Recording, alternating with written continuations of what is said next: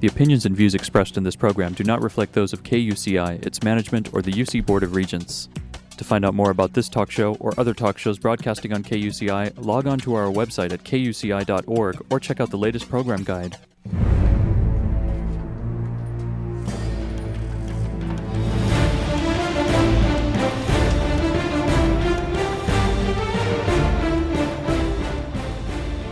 You're listening to KUCI 88.9 FM in Irvine and KUCI.org on the web.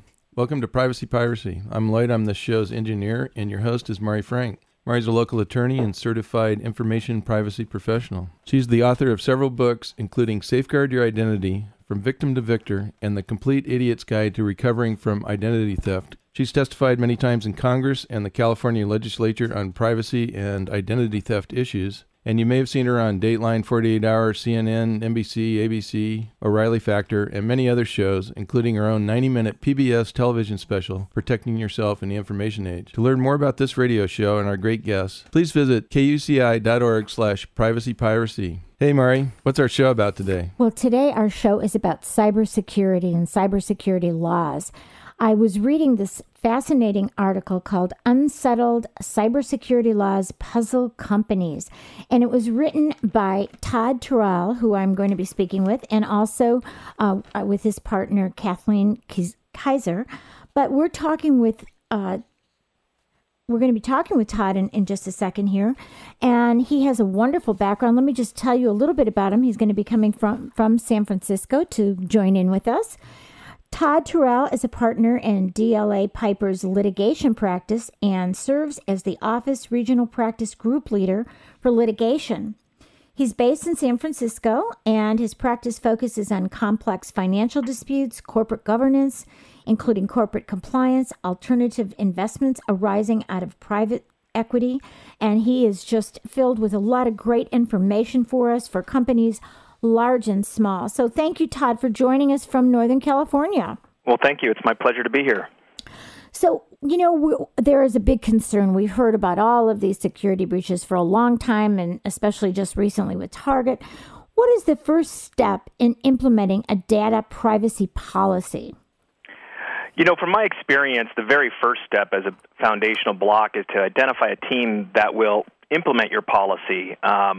Sometimes companies, depending on their cash flow and their size, can employ a full-time data cybersecurity officer who can oversee the project. Often, again, depending on the size, companies will hire a third-party consultant to implement the program. But I do believe that it begins with sort of the foundational DNA is with the privacy policy of any particular company, regardless of the sector that company is in. Exactly. And, people don't realize, they think, oh, well, if they're driving by here in, Aliso Viejo, which is like the little Silicon Valley, they're thinking, oh, well, that doesn't apply to me. I don't have to worry about that. But that's not really the case. Small and medium-sized companies also have to be concerned about this. Isn't that true? I think that's exactly right. I think that we tend to hear about the companies that grab the headlines. We lawyers like to call that headline risk for the major companies that we represent. But the reality of it is there are far more mid-sized companies and smaller companies, and that's what we want in this country as we try to have a dynamic economy. But those companies are not absolved from their obligations under the California law or under federal law to make sure that they're protecting the privacy of individuals. It's just not true. So smallness, if that's a word, will not help you. Exactly. So I guess maybe we should kind of skip down to the California law. And we've talked about it on here before about our security breach law. So maybe we'll kind of jump to that and then jump back to how we do a privacy policy. Sure. Let's kind of explain why this, why little companies, small and medium-sized companies also have to worry, because it really applies to anyone, even governmental agencies in California, correct? It does. The reality of it is that California law has been pretty clear under California's data security disclosure law and the Shine the Light law, which I think has been implemented more than 12 years ago at this point, which I think is specifically cited as Senate Bill 1386. Mm-hmm. Companies doing business in California that store computerized personal data are now required to disclose any breach of the security of data to California residents whose unencrypted personal information was or is reasonably believed to have been acquired by an unauthorized person. That's pretty black letter law stuff. Yeah, and I remember actually I worked on that legislation, and we wanted to have the carrot and the stick. And the carrot was, if you encrypt that sensitive data, including such things as, name along with social security number or health information now or your account number, that if you encrypted it, then you wouldn't have the duty to disclose and be embarrassed and cost a fortune. So that was the carrot if you encrypt. And then, of course, the stick is if you don't encrypt, you have to disclose. Even if you're a mom and pop store and somebody stole your computer and all of your clients' information and their sensitive data was on there, you have a duty to disclose, right? I think that's absolutely correct. It can really be summarized pretty quickly, I think. As long as a company conducts business in California and owns or licenses in some fashion computerized data that includes personal information, it has a legal obligation to notify its California consumers of security breaches. If you're not going to encrypt, then you better be prepared for the stick if there's a foot fault. Exactly. And now we've even added that email addresses are part of the considered personal information and passwords. So, it's out there that there's a lot of sensitive information that people collect that they don't even think about, right? I think that's exactly right. I think that a law just went into effect on January 1st. Right. To be specific again, California Civil Code Section 1798.29. And it expands the type of information that companies need to be careful with. If you have personal information, it's going to include a username or email address in combination with a password or security question. That is now defined as personal information that needs to be protected. Okay, so now let's get to writing a privacy policy, because you're going to be held to that. If you have a policy and you violate it, you're going to be held to it. So what recommendations do you have for writing that privacy policy? Sure. In my view, a cybersecurity policy should have two goals. First, it has to intentionally, and I want to emphasize and shine a light on that word, intentionally, incorporate privacy measures into the company's products and services and to reflect the company's practices. With regard to number one, that intentionality prong, it's important that privacy should be a default setting. Privacy should be embedded into the design and architecture of the systems and practices, and the privacy practices should be visible and transparent.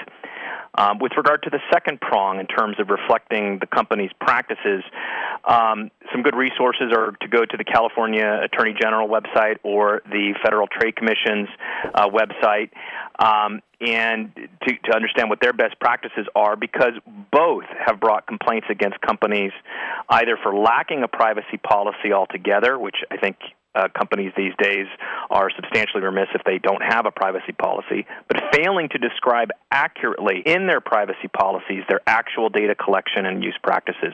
Those are the critical factors, in my view, for building an appropriate privacy policy for small companies. Right. And some companies will just take somebody else's policy and just copy and paste it, and that's really not going to work. Because then if they aren't following it, then they're in trouble. But how about, even if you have a great policy, the issue is if you have employees, how can you be assured that the employees will implement it? Well, that's always the weakest link in any particular implementation of a privacy policy. In my perspective, in the companies that I advise, it's important that companies, if they're serious about this, and I do think that they ought to be, that they need to conduct extensive background checks before hiring employees who will have access to sensitive information. Unfortunately, history is prologue for many people, and if a poor background is discovered, you might be able to avoid a future problem. From a pragmatic perspective, once you have employees that are in place doing this type of job, I think it's important to have employees sign an agreement, create a contract to follow the policy and protect that confidentiality and the security of the sensitive data. That's important because you elevate the conversation, you make it serious. Then you have this compact with your employees that they recognize what it is that they do, and they recognize what it is that they're allowed to do and the latitude that they have with regard to this sensitive data. And I think there's, Mari, you mentioned the carrots and sticks. I think the sticks approach here is also crucial, and that is companies need to make it clear that employees who misuse sensitive data can and will be fired. I think that is essential to allowing the marketplace to regulate itself. I think that we have to require employees to use robust passwords that are changed regularly. These are basic disciplines that I think companies have to start thinking about. And sometimes you have the rogue employee or you have the dirty insider, but sometimes you just have really negligent employees. I mean, they're just not thinking, they're doing something else. They put stuff on a thumb drive, they take the thumb drive home, they lose the thumb drive. So, training sounds like it would be really, like you were talking about, that you have to let them know that you think it's serious, that they follow the rules and that they're conscious about it, because a lot of the employees are not necessarily going to be intentionally doing this, although there are some that we've all heard about. But there are those that just are oblivious. Isn't that right? I think that's true. I do a lot of corporate compliance work, and what that is education programs at the board level and at the management level, trying to develop programs for employees, rank and file and otherwise, who are educated about the nature of the threat and the risks. Part of that process it's becoming all too apparent is that there needs to be what I will call a privacy module as part of the pedagogical approach of any company as they're trying to educate their employees. Regular, consistent training that is that conforms to what are often very, very varied and shifting practices of the privacy world. It's moving very fast, but you have to try. Yes, exactly. So what are some resources that you would suggest to these maybe medium-sized companies that don't have in-house privacy officers? Do you have any good resources that you want to suggest so the people who are driving by might, now that we scared the heck out of them? There are a couple. Two particularly insightful resources are found on the FTC's, the Federal Trade Commission's website. One of those is the 20 most critical Internet security psych. Okay. That's www.sans.org/top20. It was produced by the SANS Institute and the FBI, and it describes the 20 most commonly exploited vulnerabilities in Windows programs and Unix programs. Look, the reality of it is that there are thousands of security incidents that affect these operating systems every day, but what the FBI and the SANS Organization Institute have discovered is that basically there are 20 vulnerabilities that bad guys, wrongdoers, seem to be exploiting with regard to systems. With regard to web applications, I have another website that might be helpful to your listeners, and that's the 10 most critical web application security vulnerabilities, and that's www.owasp.org, and it was produced by the Open Web Application Security Project, and it describes common vulnerabilities for web applications and databases and the most effective ways to address them. I can't encourage your listeners enough, but to take a look at the FTC website. Yes. It is just a tremendous resource for an organization that's trying to police a very difficult subject matter across multiple industries, and it provides a lot of good information for companies, small, big, and large. Yes, and then also privacy.ca.gov goes back to the Attorney General's office, and they have a bunch of wonderful recommended practices for businesses, and also privacyrights.org has recommended practices. So those are a couple others in addition to what you had said. So let me ask you something, Todd. People sometimes collect, or companies collect, more than they really need. So what kind of data should they collect, and how long should they keep it? Well, answering that in reverse order, how long should the data be kept? It's my view, and the type of advice I try to give is that a company should avoid collecting unnecessary data, and they should only keep it as long as necessary. Back to that privacy policy, Mari, your company should adopt a written document and data retention policy that reflects exactly how it collects, uses, stores, and disposes of data. and then it should follow that policy. I am always surprised, if not chagrined, by companies that have a policy regarding how they use data and how long they keep data, but then they don't actually follow it. It's just not a disciplined approach to a very crucial area of our society these days. With regard to the type of data, it does matter. For example, if you are dealing with personal health care information, there are very complex and strict rules that folks in the United States have been grappling with for a long time under the HIPAA rules and regulations. Or if your company collects data from children under the age of 13, they need to understand, they need to follow the Federal Children's Online Privacy Protection Act, or COPPA. There are other examples as well, but those are the things that come immediately to mind. So, when we were talking about employees before, I was thinking about, how many employees bring their cell phones, their smartphones, their slates, their iPads. What do their thumb drives? What about this BYOD, bring your own device? What kind of policy do you recommend? Sure. This BYOD, bring your own device issue affects every company, small, medium, and large, and throughout every sector of our economy. And I don't think it's responsible to advise against allowing employees to bring their own devices per se, but companies must have a BYOD policy because these devices come with risk. And so the privacy policy has to include the use of personal devices.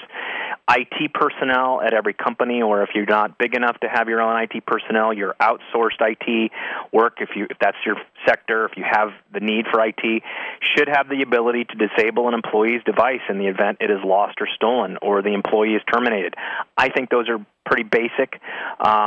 With regard to perhaps larger companies, they have to require that their devices that access a company's network, that they do so only through a VPN or some other secure connection.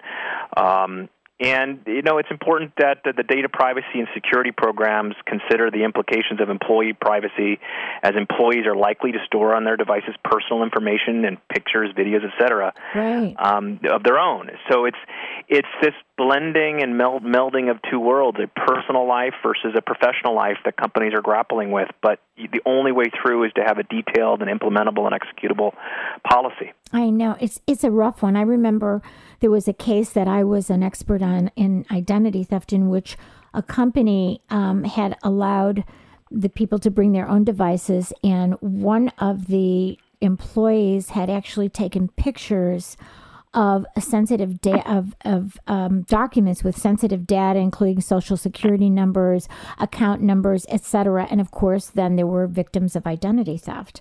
So, those are the kinds of things that jump in my mind. And what kind of access do they have? Do they have to have access? Who has access? And if they do have access, do they have audit trails so they know who does what? Right. I think that's exactly right. Some of these, we talk about privacy and we immediately think about the information that is exchanged on servers or on computers. But all too often in my experience, it's this old-fashioned access to information that is left on a car seat. Yes. Or left on a train seat and somebody gets access to it, or on a plane. And it's these old-fashioned mistakes that, through, I think, good policies that are successfully implemented, can help to minimize. I don't think it's reasonable to expect these mistakes not to happen, but we can reduce the occurrences if people are disciplined about it. Yes, and I remember many years ago, I don't know if you know this, but I had been a victim of identity theft myself, and I was on a bunch of shows, and I ended up writing books. And I remember Harold Dow from 48 Hours came out from New York to see me, and he had become a victim of identity theft when CBS had hired a cleaning crew. And that cleaning crew at night came in and was able to rifle through the garbage and get through the computers and do all sorts of stuff and steal the identity of over 20 of CBS's top people. And so, this is what's going on. I mean, you have to think about, okay, so they're not exactly our employees, but they're a cleaning service that has access. So whenever I go into an escrow company or sometimes, some of these title companies, and I see all this stuff left on the desk over night or over the weekend, I just want to cringe. I think that's a fair cringe. It's appropriate. These types of things you hear all too frequently. The after hours personnel come in to clean it, and it sounds a plot right out of a Tom Clancy novel or a CSI plot. Right. But it is that basic. The criminal mind seems to know no limits, and its ingenuity seems to know no limits, and that's a pretty basic way into companies that have a lot of data. And so it really matters what people are doing with their with private information that may reside on their desk. I don't think it's appropriate simply to take that information and put it in your trash bin. I think you have to have bins, for example, and I know at my law firm we have bins that have security locks on them for private data. Yeah, I have shredders at the desks. So, you have bins for the heavy stuff, but, just little stuff that you're doing, even if you're copying stuff, have a shredder right next to it. It's very simple to have. They're not very expensive. Well, I think that's right. And, as we move into experiencing as well as trying to regulate and police this Internet of Things, one can easily surmise a situation where your copy machine, which is now connects with a server and can move data, can all of a sudden be accessed by a hacker and transmit that data outside of the company because they've been able to access the computer chip. I read recently, I think it was just this last weekend, where 750,000 emails were able to be sent from folks' refrigerators. And so when we deal with this Internet of Things, I think it becomes even more more difficult to comprehend and to grapple with. That's pretty scary that my smart refrigerator knows everything about me. I mean, I don't want to lose health insurance because, I had chocolate pudding in there or something like that. Well, it's really interesting because if we do start to transmit, let me give you a hypothetical, and I know that this is an important hypothetical because I was recently attending a seminar where representatives from the California AG's office were there, and they were talking about, let's talk about this Internet of Things. Let's say you have a blood pressure cuff that collects this data and tells you exactly what your blood pressure is, not only at that time, but collects that data over time, and then it sends that information to a server so that it can send you a text message about what your blood pressure is over 30, 60, 90 days. Maybe it's required for you to monitor that pursuant to doctor's orders. Well, if that server is not secure, all of a sudden that very private health information is accessible. And we are really going to be, our society is really going to be grappling with these issues and how to regulate these issues because technology is moving in that direction faster than we can regulate. And Todd, just picking up on what you just said, so let's say it's being regulated and then you get a text message that says, take this medicine, take 5 times what you're taking. And it really is somebody that wants to kill you, you know what I mean? I mean, this is the kind of stuff that could be a novel, but I mean, this could happen. This actually could happen. It could happen, and it does sound like science fiction, but boy, near as I can tell, so much of the science fiction that I enjoyed as a child has come true. I know. I just want to beam up, though. That's what I want to do. Now, let me ask you another one. All these scary things. Okay, we're all on the cloud, right? We're all on the cloud. I back up on the cloud. Of course, I encrypt before I back up on the cloud. But, we're on the cloud everywhere, right? When we're on Facebook or whatever we're doing, we are on the cloud. What about the cloud? Whoa, that's a very large question. What about the cloud? Our information is being transmitted to. Let me back up. What the cloud is a phrase and a word that folks like to use, and some people can't relate it to what it actually means. And I think what it means is a server farm, if you will, a single server or a farm of servers that is off-site from where you are actually sending your data. So, for example, if I'm intentionally sending data to a company that's located in St. Louis, Missouri, but that data is actually in, quote, the cloud on a farm of servers, perhaps in Prague. Pakistan. You bet, and they do that for good reasons.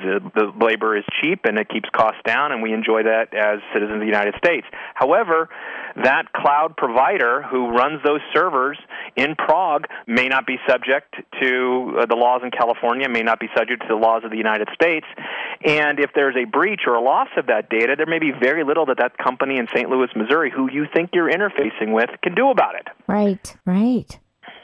So that's why we have to have multiple backups, right? I mean, that would make sense that even if we back up in the cloud, we should really be backing up everywhere else too. I mean, that's what we do. But of course, I'm not a huge company that would have to do that. I can have backups by my computer and backup in the cloud, so I'm kind of like double reinforced. But what do you suggest that companies do then? Because they should find out where the cloud is, right? I mean, where it's being backed up. If it were me and I were a big company, I think I'd want to make sure that all of the backups were in the United States, right? I think that you should. I think that companies ought to be aggressive, and I say that with a small a. I don't mean to make them be difficult with their third-party providers, but I think that they need to, frankly, involve their legal counsel in negotiating good agreements that require their third-party providers with requirements so that the company who is utilizing those services has the right to get the data back, has the right to prevent that third party from using the data in an untoward manner. And I think it's important for those companies recognizing where it is that they operate, recognizing what laws govern them, to try to implement those laws and make them bind their third parties so that their third-party providers, I'll just call them business affiliates. It's a word that we folks that do HIPAA compliance recognize, that their business affiliates are compliant with the law that governs the primary company. Yeah. So they really have to ask a lot of questions. I mean, before you decide to use a cloud server, you really need to find out, like, where are they? What are their protections? What does their contract really say, right? Absolutely. You really have to fly spec that agreement. People tend to utilize off-the-shelf agreements, and they tend not to look at the fine print. But the fine print really does matter at the end of the day when folks start to fly spec their contracts when things go awry. That's why I put them on PDF. I make sure I buy a computer, and then I go and I make it really big so I can read what the heck they're saying. It's crazy. Well, we only have about 2 minutes left. Let me ask you just one quick question, and it might, you might only be able to give me a couple tips. And that is, what can I do about cyber attacks that are other than my computer? I mean, is that a worry, something that I need to worry about? I'm not sure I understand this. I mean, other than my work computer is what I'm asking you. Yeah. About cyber attacks, like, is there a worry for my smartphones and other things that aren't just my computers at work? Yeah, I think that we really do have to concern ourselves with that. I think that we have to. I mentioned the Internet of Things. This is a new term in the tech industry, and it refers to a concept where every device in your company, or every device in your home, or every device that you carry gets its own computer chip software, and it's connected to the Internet. It's your door locks, your smart water meters, your refrigerator, your iPad, your iPhone, and on it goes, your camera. You have to be concerned about all of those types of devices, because they're all getting smarter. They're all getting the ability to communicate with the other devices, whether you actually think you're communicating or not. Well, we have to go. That's a great place to end, to scare the living daylights out of us. But just give your website, and then it's time to go. Todd, thank you. You're wonderful. Thank you so much. Sure. My website is DLA Piper. That's DLAPIPER.com. That's my law firm. Okay, we'll have you back again. Thanks, Todd. You bet. Bye-bye. Bye-bye. You've been listening to KUCI 88.9 FM in Irvine and KUCI.org on the net. I'm Mari Frank. Join us every Monday morning at 8 a.m. and visit our website at KUCI.org/privacypiracy. Thanks. Stay private. The opinions and views expressed in this program do not reflect those of KUCI, its management, or the UC Board of Regents.